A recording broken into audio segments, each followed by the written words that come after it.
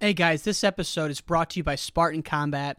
They're our title sponsor here on the Wrestling Changed My Life podcast, and it would mean the world to me if you would check out SpartanCombat.com.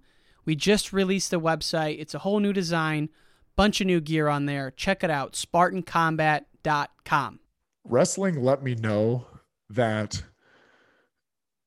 whatever I want to achieve, if I'm willing to work for that, and if I'm willing to work harder than my peers and my competitors, then I'm going to ultimately end up standing on the top of the heap.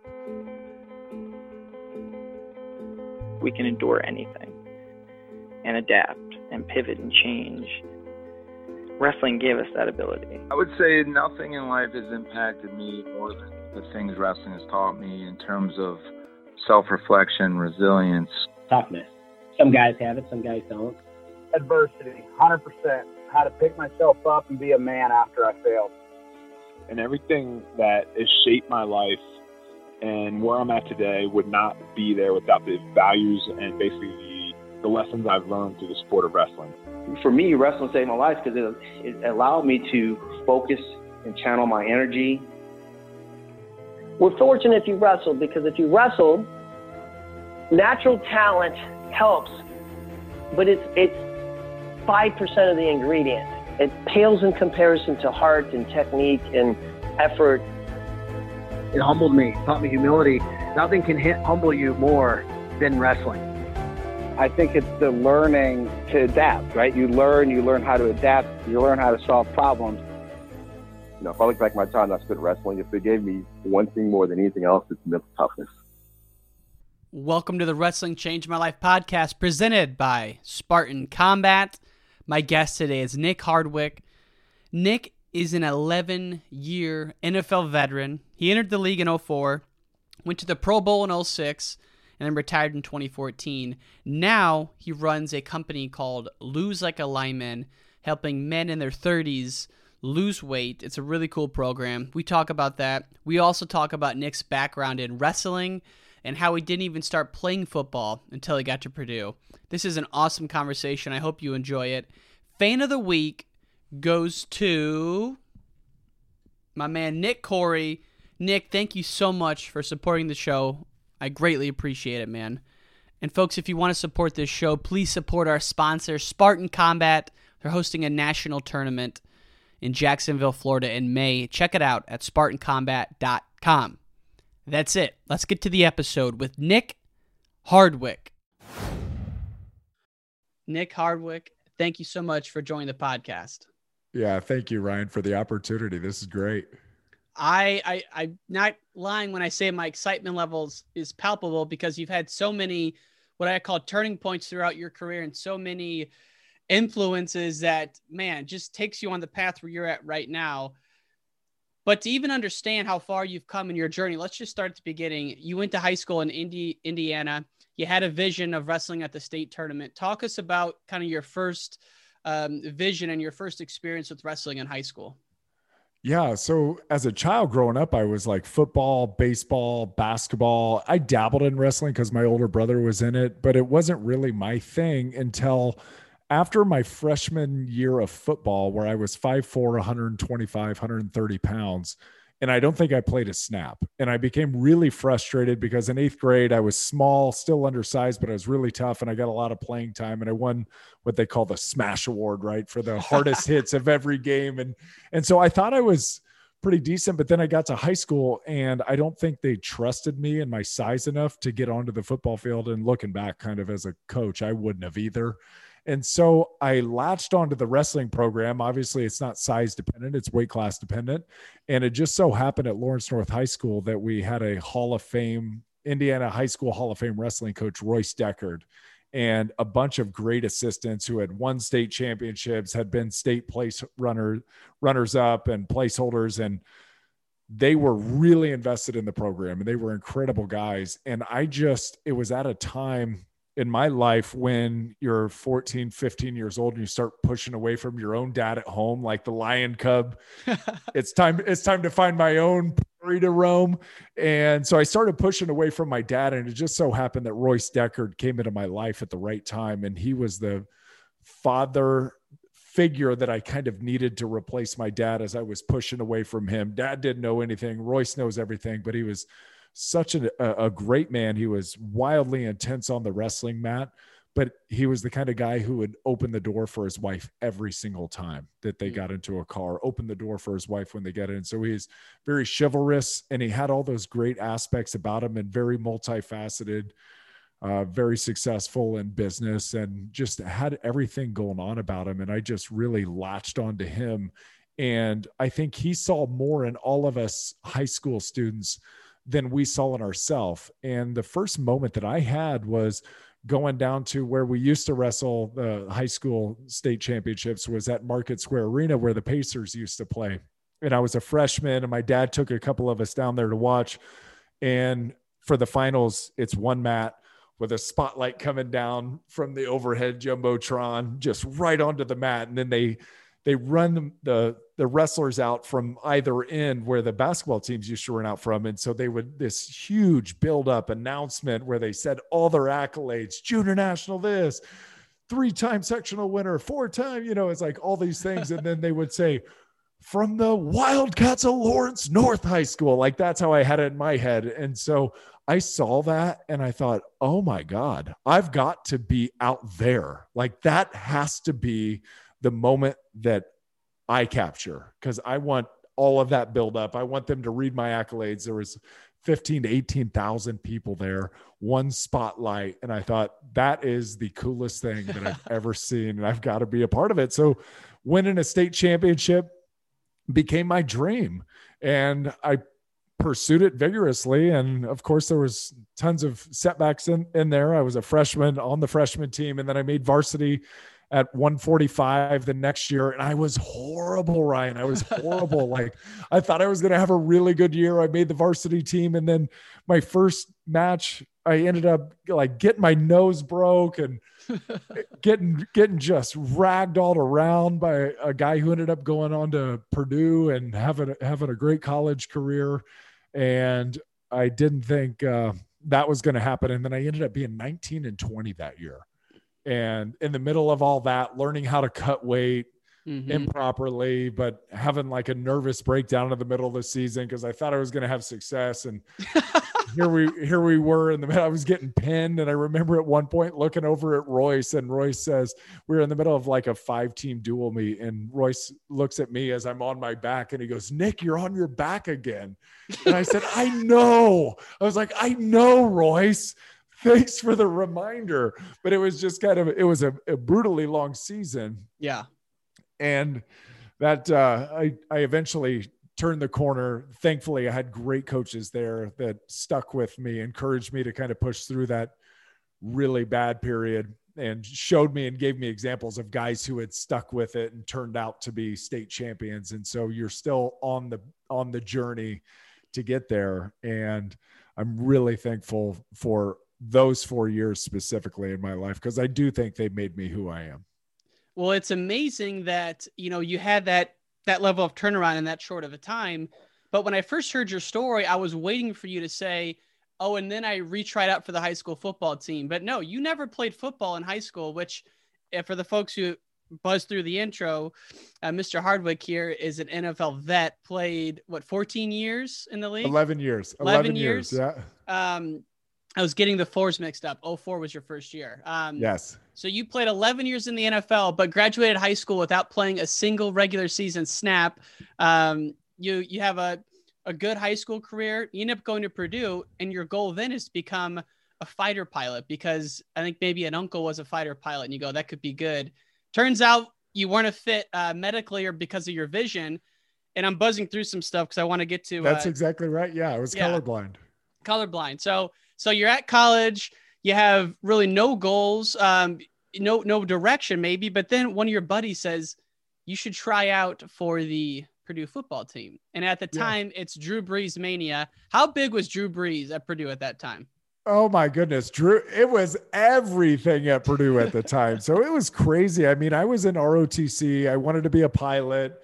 And then I got shut down there because of my color vision. So I switched directions and I said, okay, well, I'm going to be the next badass thing that I can think of. I'm going to be a Marine Corps infantryman officer. And then my buddy Frank Avino came to me, and then he goes, hey, classified ads, Purdue walk-on tryouts. And he's a Southside Chicago kid. So he had that accent. He's like, Nick, we got to try this out.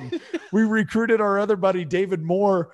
And David was a great weightlifter, and he was a very good football player. He had won a state championship in high school. And so us three went to the major at the time and said, hey, can we get out of PT for a couple of months so we can train maybe for this football walk-on tryout thing? And he said, yeah, sure. Do what you got to do. I just want to be sure that you're actually going to train and not just getting out of these 5 to 8 mile runs that we're doing every single morning at 6 a.m. And so we trained our butts off, and then we show up to walk-on tryouts. There was 105 of us there. So I don't know what they would get on a walk-on tryout regular year, but it was the first year that year, 2000, that Purdue won the Big Ten.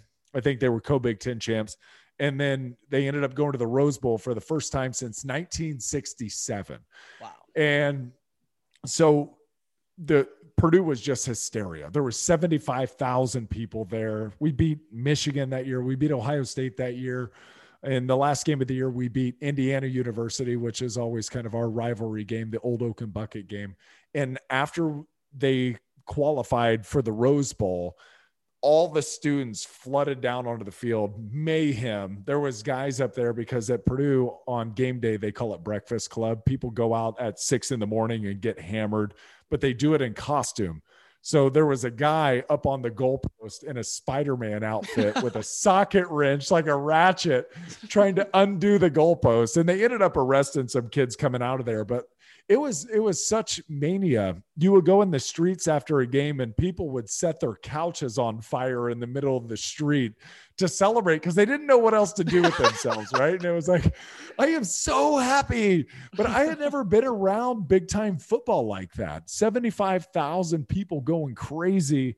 And I went to a high school that historically did not have a good football program, that would lose games like 77-0. And the wrestling program was strong. The basketball program was incredibly strong. The baseball program was great, but the football program stunk. Yeah. And so I just didn't have a whole lot of interest in it. And I think I was a little jaded from not being put in my freshman year, that when I finally got asked to come back out as I started growing physically, I hit puberty is basically what happened, right? So I hit puberty, I started growing, and the coaches said, man, we could really use you out on the football team. And I was like, screw off, dudes. I'm wrestling. Like this is my jam right here. And I wrestled every day, all summer, all fall, all winter, all spring. I mean, we barely took time off. And so that was everything for me. And going to Purdue and seeing how cool football could be and having my friend ask me to walk on with him. Sure, dude. Why not? Yeah. I mean, what's the worst that could happen? They tell me no. And so I went, having never played high school football, like no varsity football. And I lied on so the night before the walk-on tryouts, we went into the team meeting room and all the guys were standing around. We're filling out our little form. Hey, where are you from? What high school did you go to? What positions you play? What accolades did you have? I had nothing. I didn't have anything. So basically from my internet searches, and the internet used to be super slow back then. It was like dial-up. From my internet searches, I was kind of the size of like a linebacker defensive end. So on the form, I said, Nick Hardwick, Lawrence North High School, linebacker, defensive end. And anytime one of the coaches would ask me, that's what I tell them. When the D-line coach would ask me, I'd say, oh, I played linebacker, because I didn't want him to get on to, well, why don't you know what the hell you're doing at all? Or the linebacker coach would ask me and I'd say, hey, yeah, I played defensive end in high school. Well, okay, good. That makes sense, because you don't know what you're doing. In my head, that was a great lie that I was telling. It was a nice white lie. But in reality, now that since I was in the game for a long time, you figure out, well, these coaches are like best friends and they all talk to each other. So I don't know why I figured that the defensive line coach wasn't going to talk to the linebacker coach, or vice versa. And they weren't going to share information. Oh, he told me he played defensive end. Oh, he told me he played linebacker. It's like, well, that's funny. They put 2 and 2 together. So 105 guys tried out. And the next day, I think it was Friday, they posted on our indoor practice facility, the Mollenkopf indoor facility, they posted the names of 5 guys that made it. And I happened to be one of those guys out of the seemed like 105 guys that had tried out.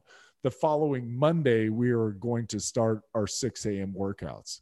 And so it's like, Friday, your name's on the list. Cool. Be here Monday at 5 a.m. because at 6 a.m. we're going to start our workouts. And we got to give you your jersey, need to give you your locker, and good luck. And if you make it through 6 a.m.s at an acceptable level for 6 weeks, 4 days a week, plus weight training and all that, if you make it through that, then maybe we'll let you come to spring ball. And if you make it through spring ball at an acceptable level, maybe we'll let you come to training camp. So there was no guarantees along the way, even after my name was on that list, that I was going to make it and it was going to turn into anything. But frankly, I didn't care. It was like, they had an awesome weight room. I got free sweatpants and I got to be a part of a team again, which I badly missed.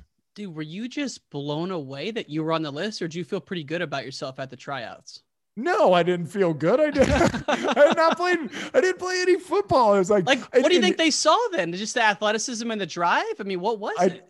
I don't know, honestly. I really don't know, because I wasn't like wildly fast. I had a good frame, and I'm about the size now that I was then, 230 pounds. I remember when they weighed me in officially, I was 229, and I've always been able to jump pretty well. And so there maybe have been some metrics in there. I have no idea at that little walk-on combine what my numbers were at all. But I think what really sold them was I had a Marine Corps high and tight. So it was like bald fade up to, now I'm just bald, but it was like bald fade up to here, real tight. I wore my Marine Corps ROTC PT uniform. So tight t-shirt, it said Marine Corps on it. I wore tight shorts. Mm-hmm. So I looked different than everybody else. And I guess they figured, in my head, that if this guy's willing to go into the military and be a bullet sponge, that he'll be a great tackling dummy, and we'll be able to really abuse this guy's body, and he won't say anything and he'll listen to us. And maybe that's what they saw, is like discipline and obedience. So how did you get to the point where not only were you, and I don't really know the different levels, but let's say you go to the summer workouts and obviously you made it, were you dressing for home and away games that next season and traveling? Yeah, I was putting on the uniform. So I ended up, when I walked on, I was 230. Through 6 a.m. workouts, I was working out with the linebackers. We had stud linebackers. They all got drafted in the 3rd and 4th round. 3 guys got drafted in the 3rd and 4th round in my draft class. So we had a very high level group of linebackers there. I was trying to keep up with these guys. Like, I played center in the NFL. I didn't get much slower from the time I was 230 till the time I was 295. I just had to eat myself into my slowness, is basically how that works. So I'm going through 6 a.m. workouts with these linebackers, and I'm giving her all she's got, Captain. And I'm doing my best to try to keep up, and I can't. And so I make it through because they like my effort. I end up going to spring ball. And on the first day of spring ball, the defensive coordinator was also the linebackers coach. And he gave me one practice there. I stood at the back of the line. I mimicked what everybody did basically through all the drills. The next day in the meeting, he goes, "Son, who told you were a linebacker?" And I said, "Well, nobody's told me anything. I just assumed, because I was running with these guys at 6 a.m. that this was my crew." And Brock Spack was his name. And he goes, "Well, come with me." And I was like, "Oh, cool. I'm going to go be a defensive end, because that's good. I can't keep up with these guys." We walked past the defensive end room and landed in the defensive tackle room, where all the guys were like 310 to 330. And he said, "This is your new meeting room."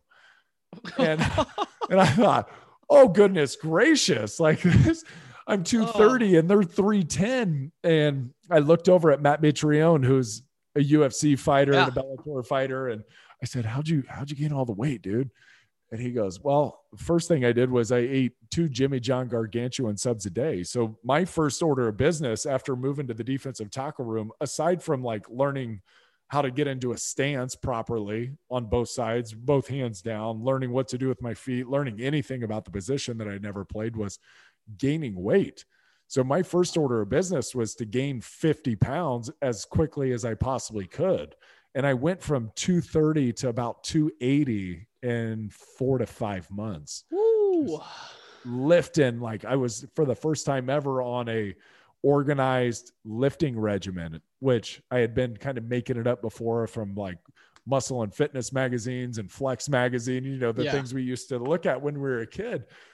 but now I was like actual powerlifting, like big squats, big power cleans, big bench. And once I started doing that, coupled with just eating a stupid amount of food and training all the time, I put on 50 pounds in a hurry. And then I was like, my first full season on, I was the 5th defensive tackle in the room.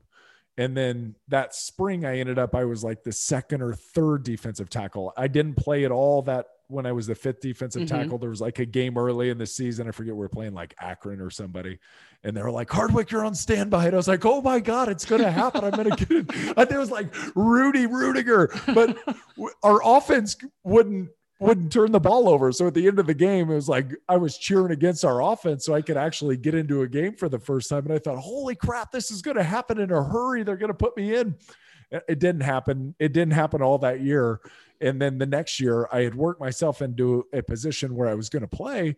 And the second day of training camp, they came to me and said, knocked on my door in the dorm, and they said, hey, we're going to move you to offensive guard. And I said, no. I was like, no, I'm getting ready to play. All I wanted when I walked on was like wear the uniform, maybe play special teams. And now I'm going to play for sure at defensive tackle. And they said, no, what you don't understand is you're going to start at left guard tomorrow. And I was like, wait, what?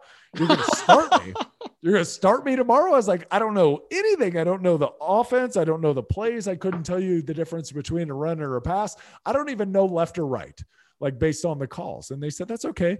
You've got a senior center and a senior tackle, and they were both really good, and they'll tell you what to do on every single play. And sure enough, that's exactly how it went down, where I would just go, what do I have? And they go, you got him, or help me here to here. And they would just kind of give me the calls every single time.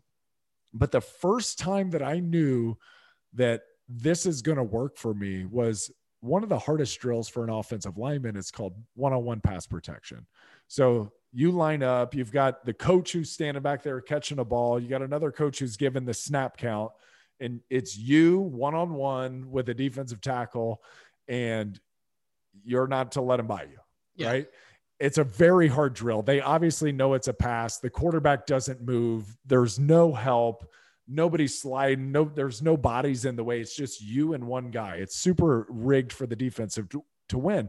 I was going against a guy, Damian Greer from Connecticut, who was like 330, super strong dude.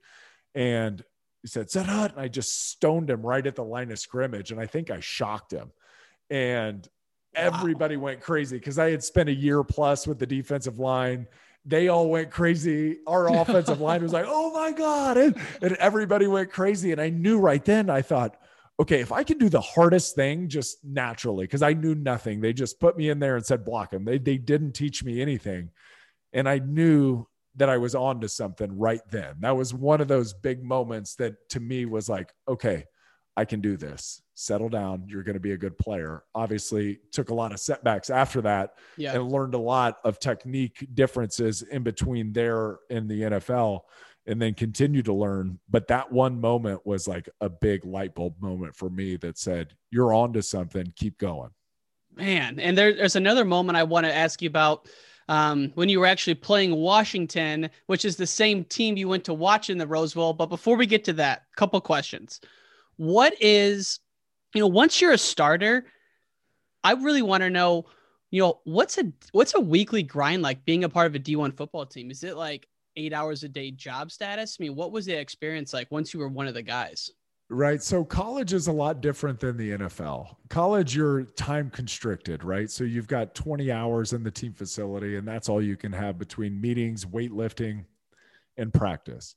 And I don't want to exaggerate and say they're way over that, because they aren't. They're pretty mindful of your time, understanding that you've got to go to class, you got to wake up in the morning. And yeah, they would always say, like, our coach would always put 2 fingers in the air and say, football's number one. No, he would say academics are number one with 2 fingers in the air. And then he'd put 1 finger in the air and he said academics or football's number 2 with the 1 finger in the air. And I was trying to explain that to people who weren't watching on video, but I'm with you. You get the idea. Yeah. And so it's a lot different than when you get to the National Football League and that is your job. So I usually, going into a game, didn't know the guy's name that I was playing. I couldn't really tell you if he was much better than the guy that I had played the previous week, other than maybe some news clippings that would kind of give you a warning that, hey, Wisconsin's got a really good defensive line, or, hey, we're going to Ohio State. I'm assuming they've got a pretty good football team. You just better be ready. But there wasn't really enough time or knowledge on my part to really sit, break down film, understand what a guy was doing, put together a personal game plan within the constructs of our team game plan. It was there was a lot of winging it going on in college football. And that changed dramatically when you get to the National Football League, when that is your job and you're putting in 12 to 14 hour work days and your sole focus of study is what's the team's game plan? How are they planning on attacking us? And then what is my personal game plan going against this guy? And then there's so many other details of, as a center, of what are my responsibilities on this play? What are some alerts that I could give the guys around us? How can I notify my quarterback that I think we got a blitz or movement? We should probably change the play, or here's the play that we need to change to. So every weekend became a final exam in the National Football League, where in college, it's kind of interesting. And I would assume watching film, watching it back, you can really see who the athletes are and who the non-athletes are, because you don't have time to really study, to just put yourself in great position based on their tendencies and your tendencies. There's so much winging it that goes on in college football. It's pretty wild to watch. Yeah. So like NFL, you would never go into a game and not know the guy's name across from you? No. NFL, I mean, the amount of notebooks that I went through a season, I probably went through like 3 200-page notebooks, and every single week would be 10 to 12 pages of individual notes that I would take outside of our game plan, which was like a 3-inch 3-ring binder with all of our plays, short yardage, goal line, pass protections, run plays, all of those things isolated. You could take notes on those, but then I had to develop my own personal game plan of attack and my own notes with if this, then that scenarios. If we get this defense on this play, here's my call. If we get this, then I have to have this call, and we need alert here, which then signals a check to, there's so many different details, and you have to memorize those, and they have to be right there, right now for instant recall, because we don't have time. We've got 12 seconds when we get to the line of scrimmage to be able to go through all that, get the calls out. Oh crap, they switched. Here it is. Boom, snap the ball, go. Right. So there's so much of that goes on, where in college, partly the beauty of it is the constraints that the coaching staffs have of putting together something that's simple and very easily digestible, but also highly effective. Man, that's incredible, the level of detail that goes on at the NFL level. And so at this point in your college career, you've walked on, you're now a starter, you're on one of the best teams. Was Drew Brees there for most of your time? So Drew, actually, when they went to the Rose Bowl, he ended up going to the combine and getting drafted that year. So I missed Drew. The only time that I ever saw Drew in the locker room was he came back. I think it was either before the combine or for his pro day at the university. And I happened to be in the locker room at the same time as Drew. I didn't say hi to him. He was talking to another player who was there training, but I didn't say, I was starstruck. Yeah. So there was, I didn't want to like stop him and go, hey Drew, huge fan. I walked on because of you. Good luck. It's like, oh my God, there's Drew Brees. I'm in this locker room. How did this happen? Man. Okay. So I didn't realize that. So I'm glad I didn't ask. My next question then would be, what's the level of complexity for a lineman going from tackle to center, and how did you move to the center position? Yeah. So going from, I was left guard and I moved to the center position. And what happened was that senior that had been guiding me for the entire year, Gene Murchkowski, ended up getting drafted, I think, in the 5th round by the New England Patriots. In our last regular season game against Indiana, he tore his ACL. And he tore it, and this is like full circle stuff. And I have a lot of these weird moments in my life. It was full circle. It was a defensive tackle for IU. His name was Chris Dielman, who fell on Gene making a tackle.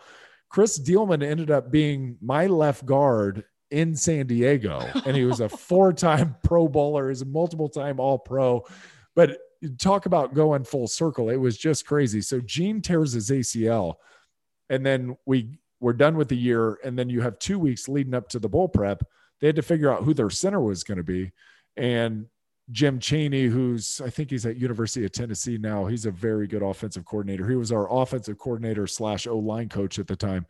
And Jim came to me and said, "Hey, big boy, I'm going to move you to the center position for the bowl game." Oh, okay. I'm going to have to learn how to snap, and I'm going to learn all the calls I got to learn. I don't even know the pass protections, even after having been in the system for a year. I just listened and I didn't have to worry about it. They just told me what to do every play. So now I got 2 weeks to learn how to shotgun snap, to do all the things that a center does, and then to make the calls and to be effective at communicating heading into a bowl game against University of Washington, which you said it, that was another full circle moment. That was the team that Purdue played at the Rose Bowl. They ended up losing 34-24 in the Rose Bowl, and we were playing them, and they had a guy, Tank Johnson, who was an All-American defensive tackle that I was going to be facing. Tank ended up getting drafted to the Bears in the 3rd round, and very, very good player. And that was my first game at center, and it went so well. We ended up winning the game. And I knew right away, again, it was one of those launch off moments where, like at guard in the one-on-one pass protection, I knew I was onto something. When I moved to center, immediately I knew I was onto something. It suited my skill set even better. It brought the defensive lineman closer to me because I was a little undersized at guard, so I didn't have to worry about them unsnapping their hips before I could get my feet down and really unloading and using their body weight to their advantage. I could use my quickness to my advantage. I could use my feet and my quick hands, and it was even more wrestling than what the guard position was. So it was a very natural fit for me. And right when I moved over there, not only did I think, okay, I'm going to be a good player here, I thought, I'm going to the NFL right now. Wow. This is going to happen. I feel like every time you say you answer a question, I answer by saying wow, but I'm just I'm just amazed at just the while all this is going on, like the self-belief you're developing inside yourself must just be another level, because to me the confidence to do that kind of thing, it's intimidating to be around a college team. Even now when I go interview a college coach, if I walk in a wrestling room and there's 30 athletes in there, even though they're 10 years younger than me, it's still intimidating, And so to be in a Big Ten football locker room, it's got to be even more intimidating. And so you came in and just had the inner confidence and belief. I mean, when you weren't at a practice or in a game, were you doing a lot of visualization, or did that start later for you? Yes, no, tons of visualization. And that really started with wrestling. I mean, through all the weight cutting, and I remember used to cut weight super improperly, and now we know that you can lose more weight being cold than you can being hot. But I remember putting on a sauna suit, sleeping in my sleeping bag, putting a flannel blanket over the top of that. And of course you can't sleep at all, right? So it's super detrimental to you. But I thought, I got to sweat to get some of this weight off. And all of those times, like sitting in that sleeping bag in bed at night, trying to get weight off, that was where all the visualization happened. And that's where that all started. And going through matches that I had either lost or had won, and like really trying to visualize feeling how everything happened, and taking your wrestling game to the next level, and then bringing that over to football.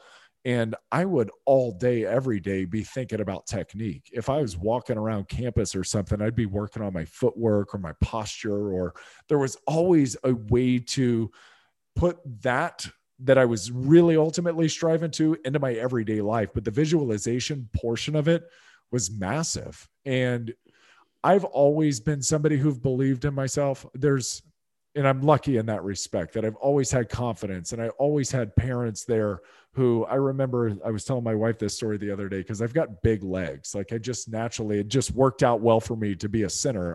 When I was playing in the league, I had 32-inch thighs. Oof. I have a 34-inch waist now. So I had 32, I had 32-inch thighs, and my strength coach in the NFL used to make fun of me for how big my thighs were, but it really allowed me the success because my center of gravity was super low, and I didn't have I wasn't like a big hulking man up top, but man, my legs were so strong and everything. And I remember as a kid going home and crying to my dad and telling him my thighs rub together and they're so fat. And he just kept telling me, he's like, Nick, you're going to be a big man one day. Just trust me. And I was like slow to develop and I was kind of slower as a kid. And he said, just trust me, Nick, you have it in you. You have it in you. It may come a little later than you want, but it's going to happen. And he just kind of kept breathing that belief into me. And then I got into the wrestling team, and Royce gave us this poem that we all had to read. And it's All a State of Mind. And it's by an anonymous poet. So don't know who wrote it. I wish I could thank him, but it's all a state of mind. If you think you're beaten, you are. If you think you dare not, you don't. If you like to win, but think you can, it's almost a sense you won't. And it continues to go on. And it's just burned into my brain like that. But before or after every practice, we would dogpile in the wrestling room, and you had to memorize it. It was part of our team's program. Wow. You had to memorize it. And before every match and after every practice, we'd dogpile and we'd chant it together. And at night, as I was laying in bed, if you think you're beaten, you are. If you think you dare not, you don't. If you like to win, but think you can, it's almost a cinch you won't. If you think you'll lose, you're lost. For out in the world, you're fine. Success begins with a fellow's will. It's all a state of mind. And it keeps going on. And it's like, that's it. It's all a state of mind. If I think I can do this, I know I can do this. I have to work for it, of course. But that belief in yourself is everything. Mm-hmm. If you can't believe in yourself, you can't achieve it. There's no way.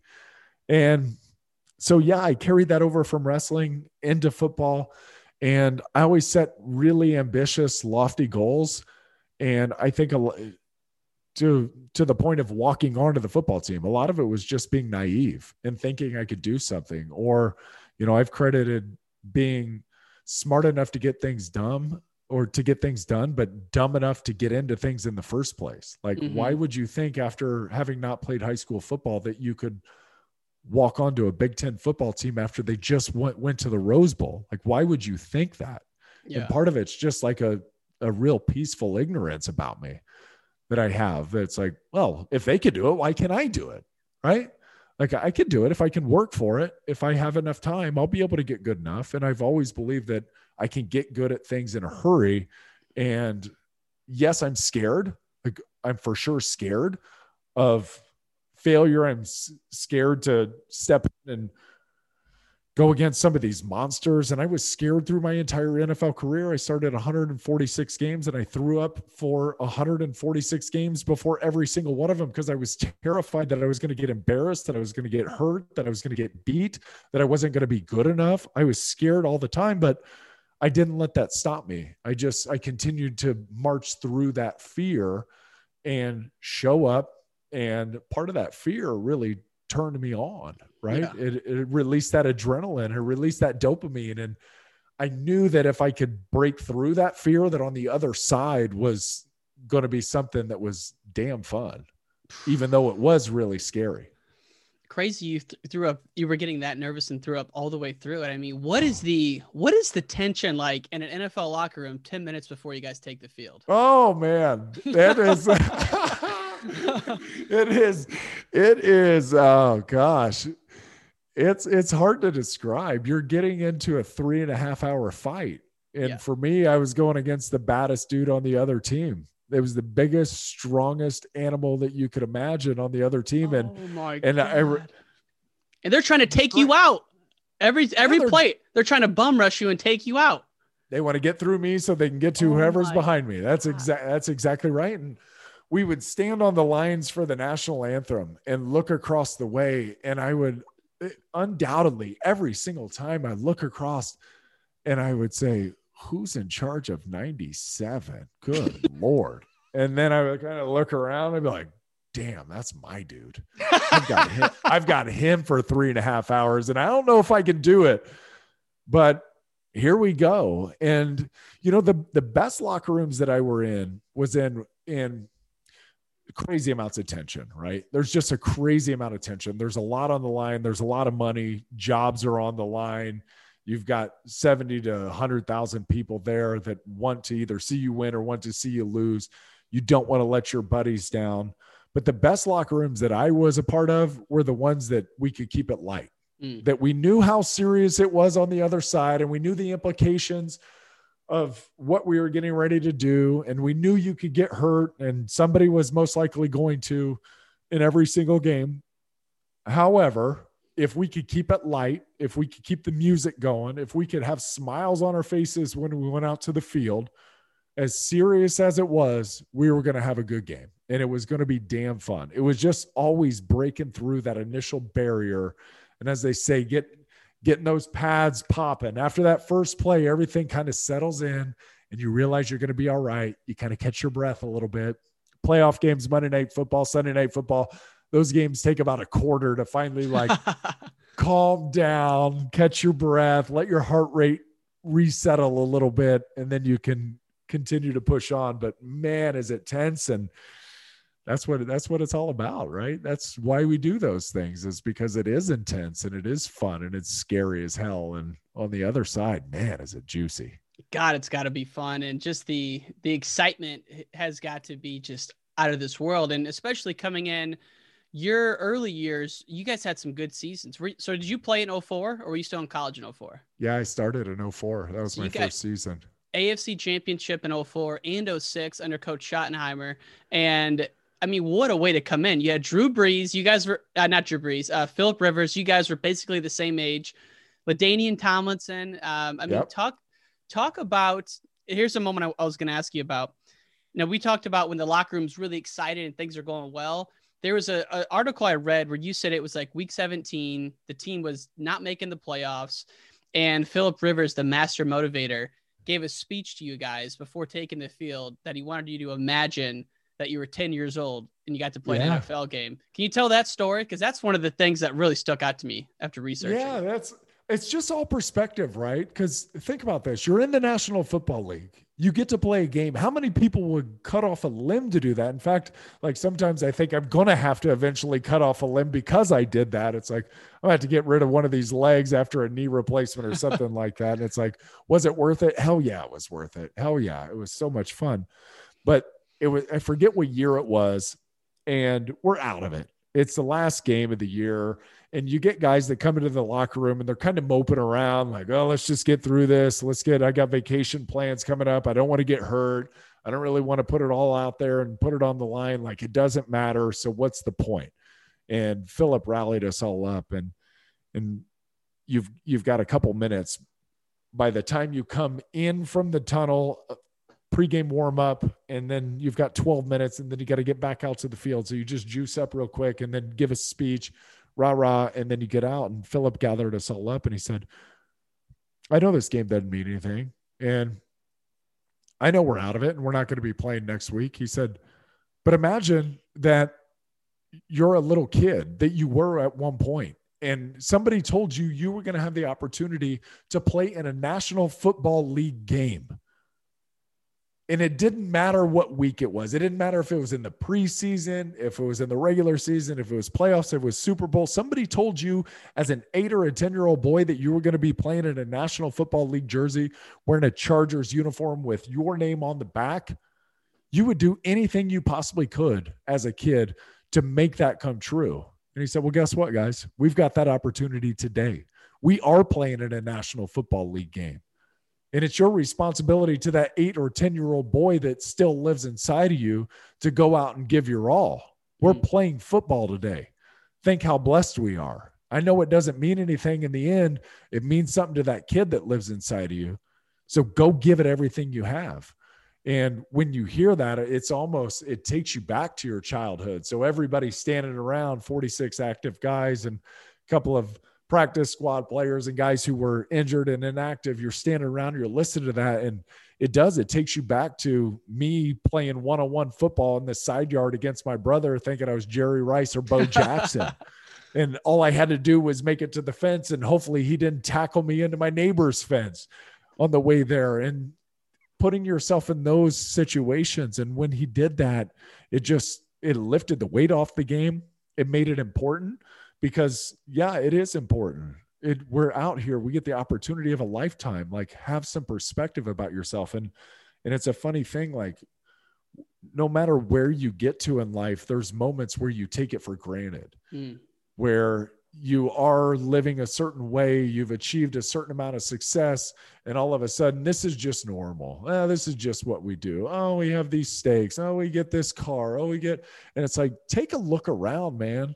Like, if you get the opportunity to reflect back from when you were a kid and think about the life that you wanted to live and you dreamt about, and now you're actually living that dream, damn, things are good. But it's hard to keep that perspective. But I think when Philip did that to us, it put us in that mind frame. It's like, yeah, we're going to go bust our ass because we are here. We do get to play at a National Football League game. How cool is this? It's just cool, man. And it's perspective that you seem to have throughout your career that really jumps out to me. And we'll get to a couple other examples, but like, even for someone who's not in the NFL, like let's say you're 50 years old listening to this podcast and your kid's 10, when you're 80, you would say you'd do anything to go back to when your kid was 10 years old and watch him grow up. So it's like every day is that day. Every day for someone listening, So that happens about midway through your career. You finish out, you ended up getting, by the time you were done, you had sustained some injuries. You were getting stingers pretty bad. I think it was like 2014, you go on IR and you decide, listen, over the past 10 years or 14 years, whatever it was, you had gained like 100 pounds and your frame wasn't built for that, And so, and you had heard people say, hey, when you retire, you're either going to get super big or you're going to lose the weight right away. What was the moment when you're running? I don't know if you're on a treadmill or what, but you decide to quit, shaved your head, lost all this weight. Like, what was the next what was the next turning point in your life that got you to the point where you're at now? What happened? Oh God, that is super funny. So you're right. From the time that I walked onto the football, or the time I showed up at Purdue to the NFL Combine, I had gained 100 pounds through college. I went from 195 to 295 official weigh-in. And then I reversed all that immediately after I got done playing in the National Football League. Week 1, 2014, I go on IR. It was the last year of my contract. It was my 11th season. I wasn't going to play anymore. I was done, right? I was done. My neck was done. My hands were shutting down. Doctors didn't want me to play anymore. Good. That's it. I was going to give it one last hurrah. Hopefully you could go out like John Elway or Peyton Manning and win a championship and sail away into the sunset. It doesn't work like that for anybody but like two guys. So I ended up losing 85 pounds in 5 months. And then I got a job as the Chargers. Hold on a second. Yes. How'd you lose 85 pounds in 5 months? Like what was that process like? Okay. So I came up with a diet plan, which is now the Lose Like a Lineman program. I've since put it into an ebook and a full program, and I host weekend webinars with members of the program. We're getting crazy results out of these people. I mean, I had a guy who lost 100 pounds in 7 months. Guys are losing 30 pounds in 6 weeks. I mean, I've got people in the program that are losing a pound a day for the first little while, which is just incredible. And like for me to see them have that success, it's so fulfilling and it is so gratifying. And I got great advice from a guy, Brian Buffini, who's got a really cool podcast as well. Love the interview you did on his show. Oh, Brian, he's just incredible. He's a wildly successful human. He came over to America from Ireland with like $2 in his pocket. And now he's like own a private jet type wealthy because of his work ethic and the man that he's become. And he gave me a great tidbit once. He said, Nick, you're not ever destined to stand on the podium and raise your hand. Your job is to stand on stage and raise other people's hands. And I thought, wow, how powerful is that? Like, how cool is that? And I'm getting to do that now, which is, it feels like what I'm called to do is to help other people find their best, find their health, get their life back, be the dad that they need to be, the husband that they need to be, and the person that they want to be. And so it's super cool. But basically I came up with a program through like what I learned, high school wrestling, gaining weight, losing weight, doing all that throughout my career. And the weight just melted off of me. Like I was the incredible shrinking man, to the point where at the end of the season of 2014, I'm standing on the sidelines watching the team play because I'm on IR, and I had an official come up to me and he goes, dude, are you okay? Are you sick? And he said, do you have cancer? Like he legitimately asked me, and I was like, no, man, way worse. And I won't I won't share the rest of the joke with you, but that was how quickly I was losing weight. So I ended up at my man. I saw I must have seen the lowest picture, and I read that your wife said put some weight back on. Even I mean, you were. I got down. You were my highest ever was after a surgery. I was non-weight bearing for 12 weeks. I had a Liz Frank. I had a plate, 7 screws, 3 wires put in. I got up to 308 after 3 months of being non-weight bearing. 30, I was just a Hulk. and it was wildly uncomfortable. And then I got all the way down to 202. And it was after a hot yoga class, and I looked at the scale and I was super competitive, and I was looking at it. I was like, sweet, 3 more pounds. And I'm under 200 for the first time. And then I turned and looked at my side profile in the mirror, and I was like, oh my God, if I go out of the streets and anything's happening, like Armageddon happens, I'm going to get my ass kicked. Like, I can't protect myself. I can't protect my family. He's like, I got to go home and eat. And you're right, Jamie, my wife, was super excited that I started eating a little bit more, because she married a big man, and she was liking the ratio of us to one another. And then I get down to 202, and she's like, oh my God, you got to eat. She didn't like the stick figure that I was becoming. So I ended up, and I'm where I'm at now. I'm at 230. It's been super manageable for 6 years now. And then, so I lose all the weight, and then I get a job when I was done playing, and I was the field reporter for the Chargers radio broadcast, which was awesome. I hosted morning sports talk radio. The following year, I'm the color analyst for the team up in the booth. Loved it. We were in San Diego as 2016 calling games, and then the team moves after the season. And what kind of death blow is that like for Charger people? Oh, dude, it was heartbreaking. It was awful. God. Like, to the point where I was super emotional afterwards. And I was on sports talk radio in the morning when the announcement came down, and I was super vicious to the ownership group. Like, I was pissed. They left town. They were going to LA. I didn't like how they did it. I didn't like the circumstances about it. I didn't like that they didn't let me know anything, because I was kind of the one going to all of the pep rallies and trying to get people to sign this initiative to get a stadium built. And then it was like radio silence. And then all of a sudden they leave town, and nobody even cared to notify me. I guess it wasn't their responsibility to notify me. But then I ended up getting back with the team for one more year after they had went to Los Angeles, and was the color analyst still for the team for that year. But it just didn't feel like my team anymore. And it didn't feel like my purpose or my passion. And so I just said, and as hard as it is to walk away from a super cush gig, Yeah. I mean, it's great. You just get to watch games. You're up in a booth, you travel with the team, you stay at the hotel. It just wasn't what I felt like I was called to do anymore. And so you're right. I was at our gyms in San Diego. We've got now 5 gyms in San Diego called Renegade Fit Camp. And I had been trying to run under a 6-minute mile, and I ended up running on a treadmill. So it's a little different. I ended up running a 5:26 mile, and I felt like euphoric afterward. And I went home and I shaved my hair and like every other ounce of body hair that I had on me. and I don't know if it was that day or if it was the next day that I called my boss at the radio station up in LA and said, hey, Don, I'm not going to be calling games next year. You can find somebody else. And he's like, wait, you sure? You're really good at this. And I was like, no, I'm sure. This isn't what I want to be doing. I don't want to be away from my kids on the weekend. This health and fitness thing is my calling, and I want to help other people. And this is what I'm going to do. And then I ended up calling the owners and letting them know and all that. No hard feelings or anything. It just wasn't going to be my jam. It wasn't going to be my jam anymore. And so basically cut off the restraining device, and it's taken me down this health and wellness path that I couldn't be happier to be on. It's like I wake up every morning and I'm trying to learn something new, something detailed, something that can help other people. I've on my monitor right behind you, I've got information about how to strengthen willpower. I'm reading a nutrition certification program book right now that's like way over my skis, but I wake up every single morning with tasks to do and things to get accomplished and new things to learn. And I'm not consistently dwelling in my past, which I felt like I was with the football. I can go back and I can draw from those now. Yeah. I can draw from those experiences, and I can use them as analogies, and those life lessons that they taught me are irreplaceable. But I want to direct my energy into learning something new and to helping other people.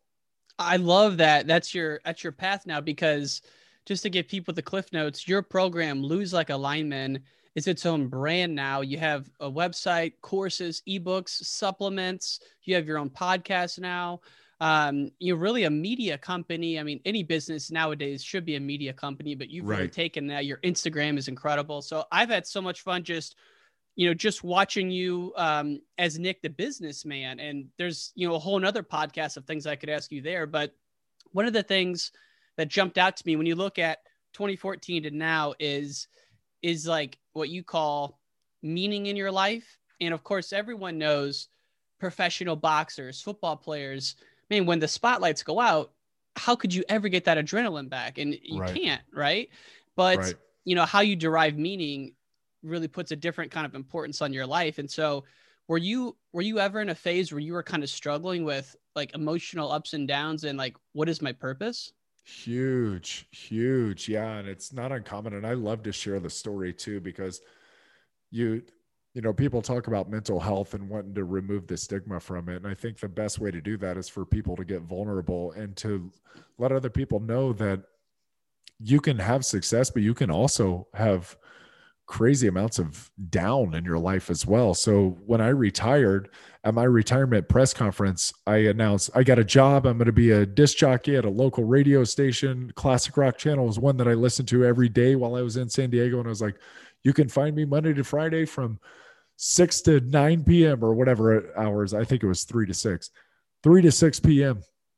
And I was super stoked about it. And 2 months later, I get into the radio station and I've been doing the work, and it just wasn't fulfilling to me. It was not fast enough pace. There was no adrenaline. I never felt like I got into flow, which I think is a huge thing for former athletes and kind of dopamine dependent people, is to get into flow. So then you can feel like you're making progress and you're just lost in time and space. And there was none of that. Like, we were working probably 3 minutes for every hour, and I was trying to find constructive ways to kill time for the other 57. And it was just painful for me to be locked into a studio. And I remember there was like a Saturday that I was just kind of melted down at my house, and I was crying, and I came back inside to my wife and I said, babe, I don't know what the hell's going on with me. Like, I'm struggling right now. And I said, I don't know what to do with myself. I don't know what to do with life. Like, I'm super confused. I'm going to give you all the money that we made except $1 million, and I'm going to Nicaragua. And I had no idea. I'd never been to Nicaragua. I don't know why I said Nicaragua, but it was like, I'm checking out because this is just too much for me right now to process. And I don't know what I'm doing. I don't know what my purpose is. I don't have a decision-making corridor that was super easy. Like before in football, it was, is this going to help me be a better football player, a teammate, better captain? Is it going to help us get closer to winning a Super Bowl? Yes. Okay, do it. No. Okay, don't do it. Super easy decision-making corridor. Well, you step out into life and it's like stepping out into a big open field. And it's like, hey, buddy, you got enough time and enough resources to go anywhere. Where do you want to go? It's like, I don't know. I've never made a decision outside of the corridor. So I don't know what to do. I don't know who I am. I have to find a new identity, new purpose, new set of decision-making parameters. And it was scary as hell. I mean, it was a super, super dark moment in my life. And thankfully, she looked at me and said, she had our little baby Teddy in her arms, and Hudson was like 3 in the other room. And she looked at me and looked at them and said, buddy, you ain't going anywhere. We're going to get you help. You're not leaving us. You're not leaving me with these 2 kids. Let's get you the help that you need. And we ended up doing that. And thankfully, after I had quit the radio station, so when I came back inside and told her that, I said, I'm not going to work at the radio anymore. I'm done. I called my co-host and said, I ain't coming in Monday, and I don't know if I'm coming in ever again. And I called my boss and told her the same thing. And okay, Nick, sounds good. Thank you. Thanks for letting us know, and the honesty, best of luck to you. Thankfully, after I got everything sorted out, and it was basically a wild hormonal imbalance, which my strength coach, I remember, had warned me really early in my career. He said, hey, you got to be super careful when you quit playing, because your hormones drop off the chart, because you're no longer getting into fight or flight. You no longer have adrenaline going. The dopamine's not going. You're not showing up and banging weights every single day. Mm-hmm. You don't have guys, other alpha males that you're around. You're not fighting on a daily basis. So your hormones go boom, boom, straight off the cliff. And so get that sorted out first. So I know a lot of athletes will also, like, especially combat athletes, it's very common. It's common with military personnel as well. When they leave the fight, that it's like hormonal dump. Yeah. It all falls off. So get that sorted out, which then it puts your brain in kind of a healthier environment. And thankfully, then I got a call from the big boss at the radio station that said, hey, we're looking to bring somebody on for the Chargers broadcast. And we're also looking to bring somebody on for a morning sports talk radio show, which may be more engaging for you. And it turns out, I was so thankful. I remember I was up at Bear Mountain. We were on a family trip up there, and I was like, oh my God, this is so, thank you for calling me, right? Like, thank you. I thought I had blown that opportunity. Thank you so much. And yeah, that was, it was a very dark time. And, you know, we as former football players and Chargers, we just lost my good friend, Vincent Jackson. And it's very hard to process that. Like, how does a guy who made $60+ million in his career, had all wild success, had a great family with 4 beautiful kids, was having tons of success from a business standpoint afterwards, yet still at 37, 38 years old, he's not with us anymore. Like, how in the hell does that happen? But it can happen to anybody. It can happen to anybody. And there's so many reasons that things can go wrong. And so for me, kind of reflecting back on mine, it's like, I will tell anybody that I struggled deeply. And I know a lot of guys do struggle. I'm super open about it because I'm open about everything. Like, I'm open and honest as I can possibly be, because if I can help one person not end up in Nicaragua or not take their life, like, it's worth sharing your story. And I just want guys that are transitioning out of the military, transition out of combat sports, football, to know that it's normal. It's normal to struggle. And it's a while of transitioning out. And even if somebody's just retiring from their career, transitioning into another career, whatever, transition's hard. It's very hard. Finding new identity, new passion, new purpose, that's hard. It's hard to find. But I tell you this, 6 years out now, like, life has never been better. It's never been better than it is right now, but it's work to get here. It's a lot of work. It's a lot of personal work. It's a lot of meditation. It's a lot of physical work, because you can't slow down. Like, the way I feel about what I did to my body previously and what I did to my brain was, you did the crime. Now you got to do the time, man. And the time ain't sitting on the couch. The time is physical activity. If arthritis requires motion, motion is lotion for arthritis. And I took 30,000 head hits as a football player. And if my joints are any indication of the way that my brain is, my brain took significant shots as well. And you have to keep moving through that. Otherwise, those parts of the brain that were affected through football, those are going to shut down and they're going to continue to grow. But the brain's got crazy amounts of neuroplasticity. And if you can continue to work out, pumping fresh blood and oxygen to the brain, and you continue to learn and strive and push yourself and connect and socialize and get spirituality and get all of those awesome components in, then your brain can return to what I feel like is way better than I've ever been, in a better position than I've ever been. Healthier, smarter, faster, all that. I mean, you also got to think that even just the podcast part of your business, that's a creative thing where, you know, when you first start a podcast, people, at least that I've met, and including myself, you can't stop thinking about this thing all day. You're thinking about the podcast or your business. So that's got to be firing the brain in different ways from a creative process than ever before. But man, I'm so glad you shared that. And even to the point where I was looking at your Instagram, I think it was like 2 weeks ago, you posted, woke up feeling sad, walked for 2 hours, shoveled the driveway for 3 hours, now I'm feeling good. So it's like, even now, like, it doesn't stop, you know, it's an ongoing maintenance, so to speak, of things. Yeah. You have to, it's every day, regardless. And this is one thing that I wish most people could understand, was the highest level athlete, the elites of the elite, the LeBron Jameses, the Michael Jordans, the Tom Bradys, those guys all wake up at times and feel like total shit. And they're emotional and they have feelings and they're real people, But you know what they don't let it do is they don't let it stop them getting the work done that has to be done to ultimately achieve their goal. They realize and recognize that emotion's there, that feeling's there, that thought's there. Okay, great. I have to work through that. I can't let that overcome me. Those are thoughts and feelings and emotions. They're there. You don't even have control a lot of times over your own thoughts. Like our brain's on autopilot 95 to 98% of the time on a daily basis.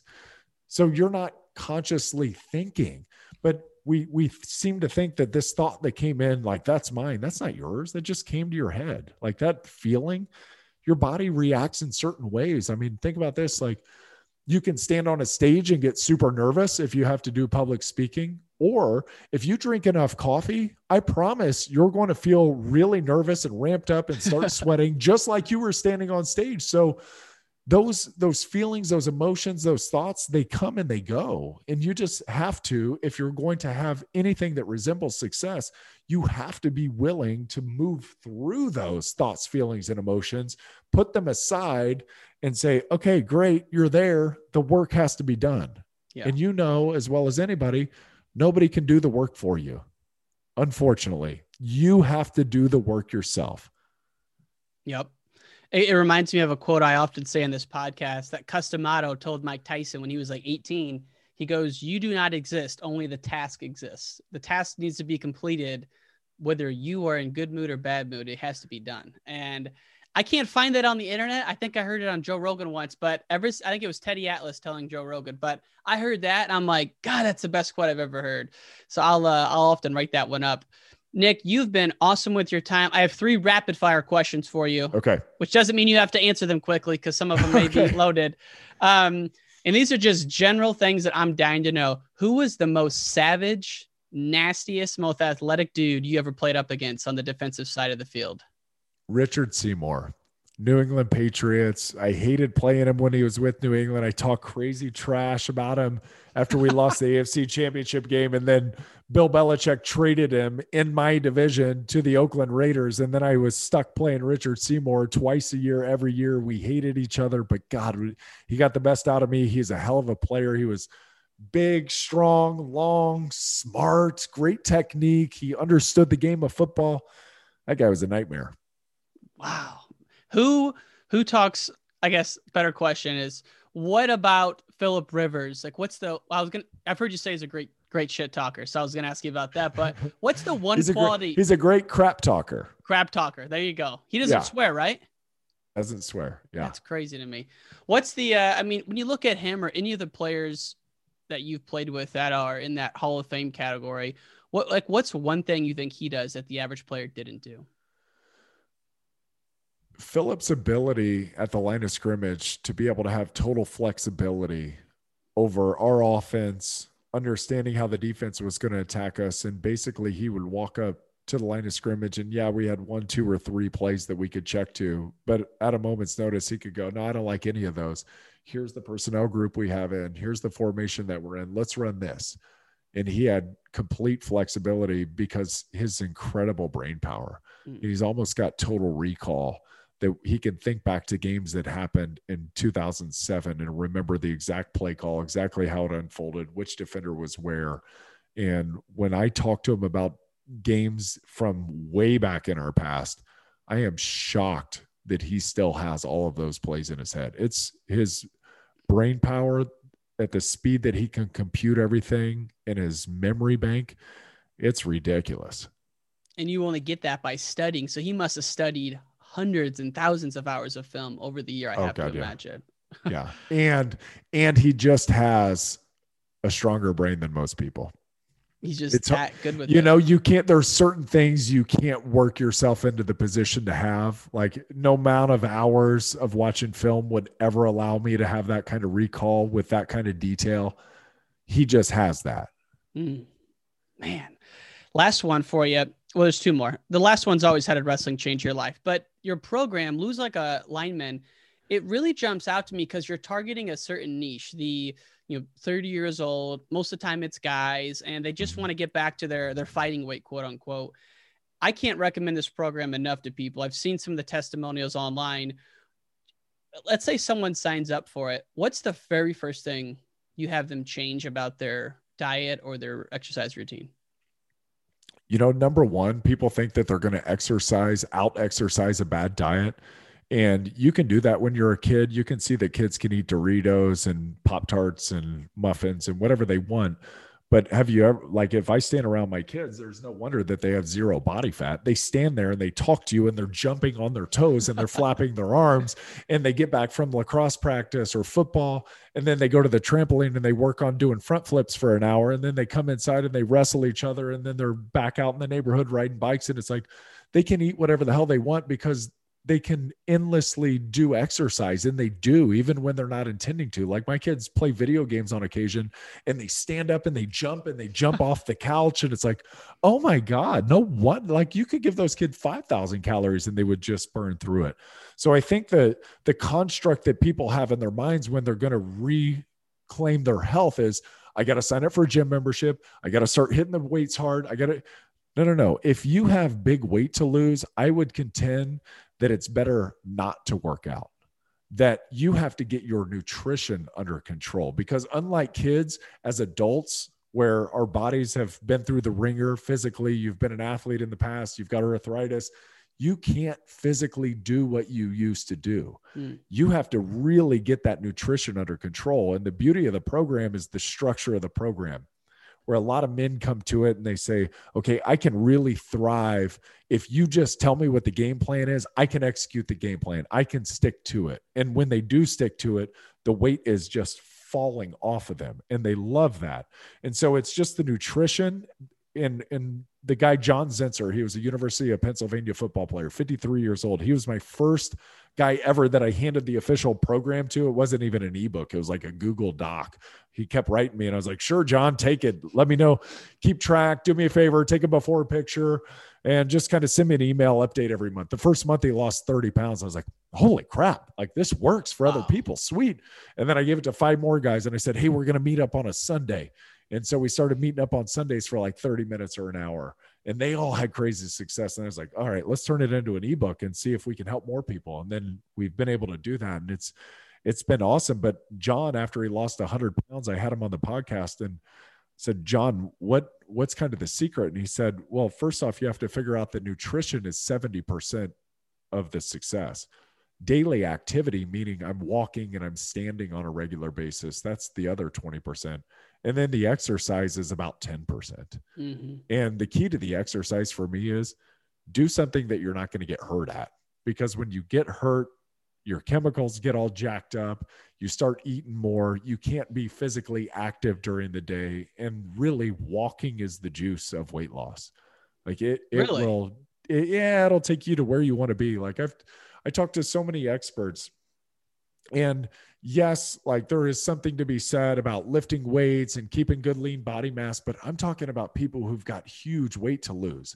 Like if you're 270 and jacked, your joints still hurt because you're carrying 270 pounds. Like your joints don't know if you're carrying muscle or carrying fat, and they don't really care. All they know is you're huge and you've got some weight to lose, or you're 300 and you're jacked. Great. Your feet are killing you in the morning, I promise you. And so for me, you've got all that excess mass, whether it's fat or muscle. The goal is get down to a size that is manageable for your joints, so then you can continue to exercise and you can ramp up your exercise from there. So then we can protect the number one prize, which is the brain, by exercising regularly. Exercise is the only scientifically proven way to stave off neurocognitive decline.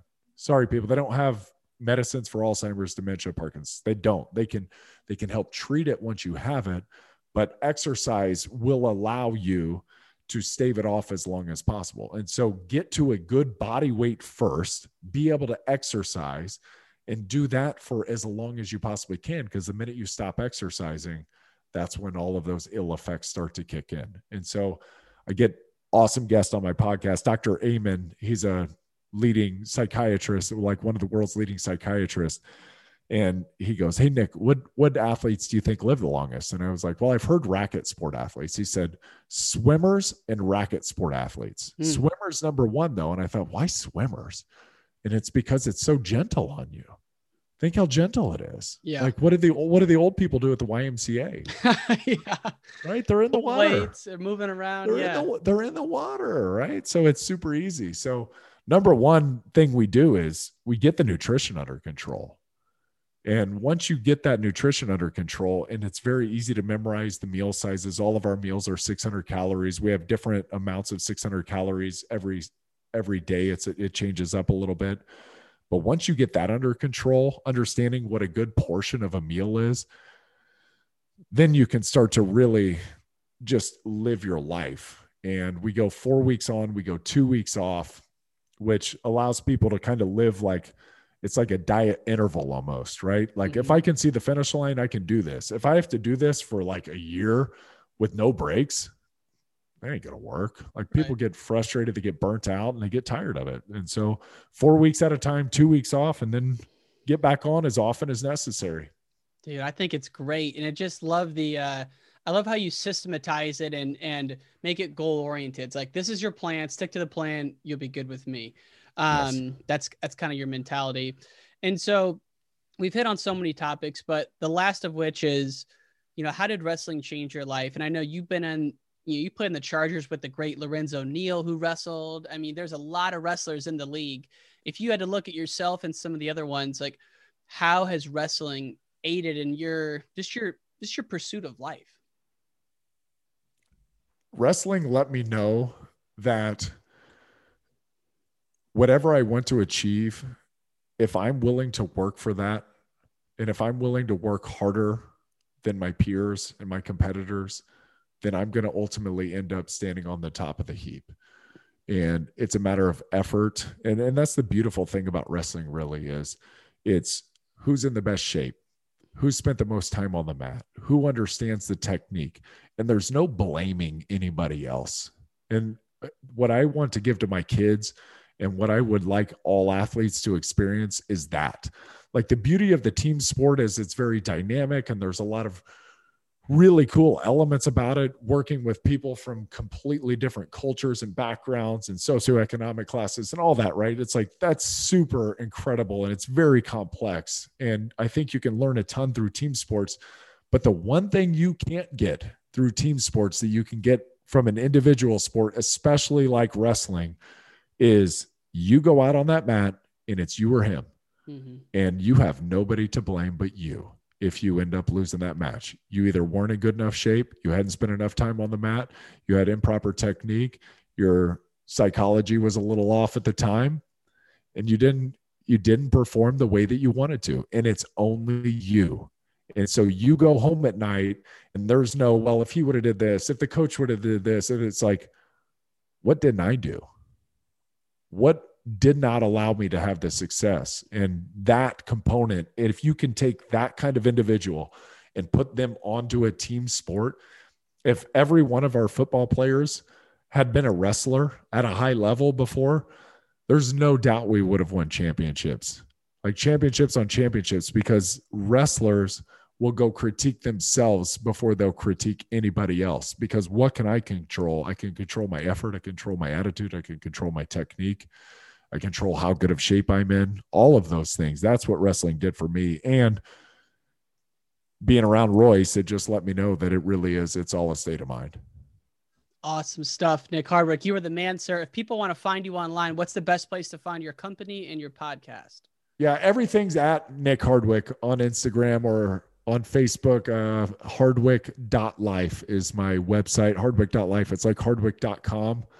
But Hardwick.life, the Hardwick.com, I think, is a t-shirt company or something, or like a shirt company. So that one was gone. If anybody's interested in the Lose Like Alignment program, use the code HardwickFF25. That's Hardwick Friends and Family 25 for 25% off. And I look forward to seeing any of you on the Zoom call that we do on Saturdays. And if you don't make those calls, they're always recorded. And we got a database of videos and information out there. So it's tons of fun.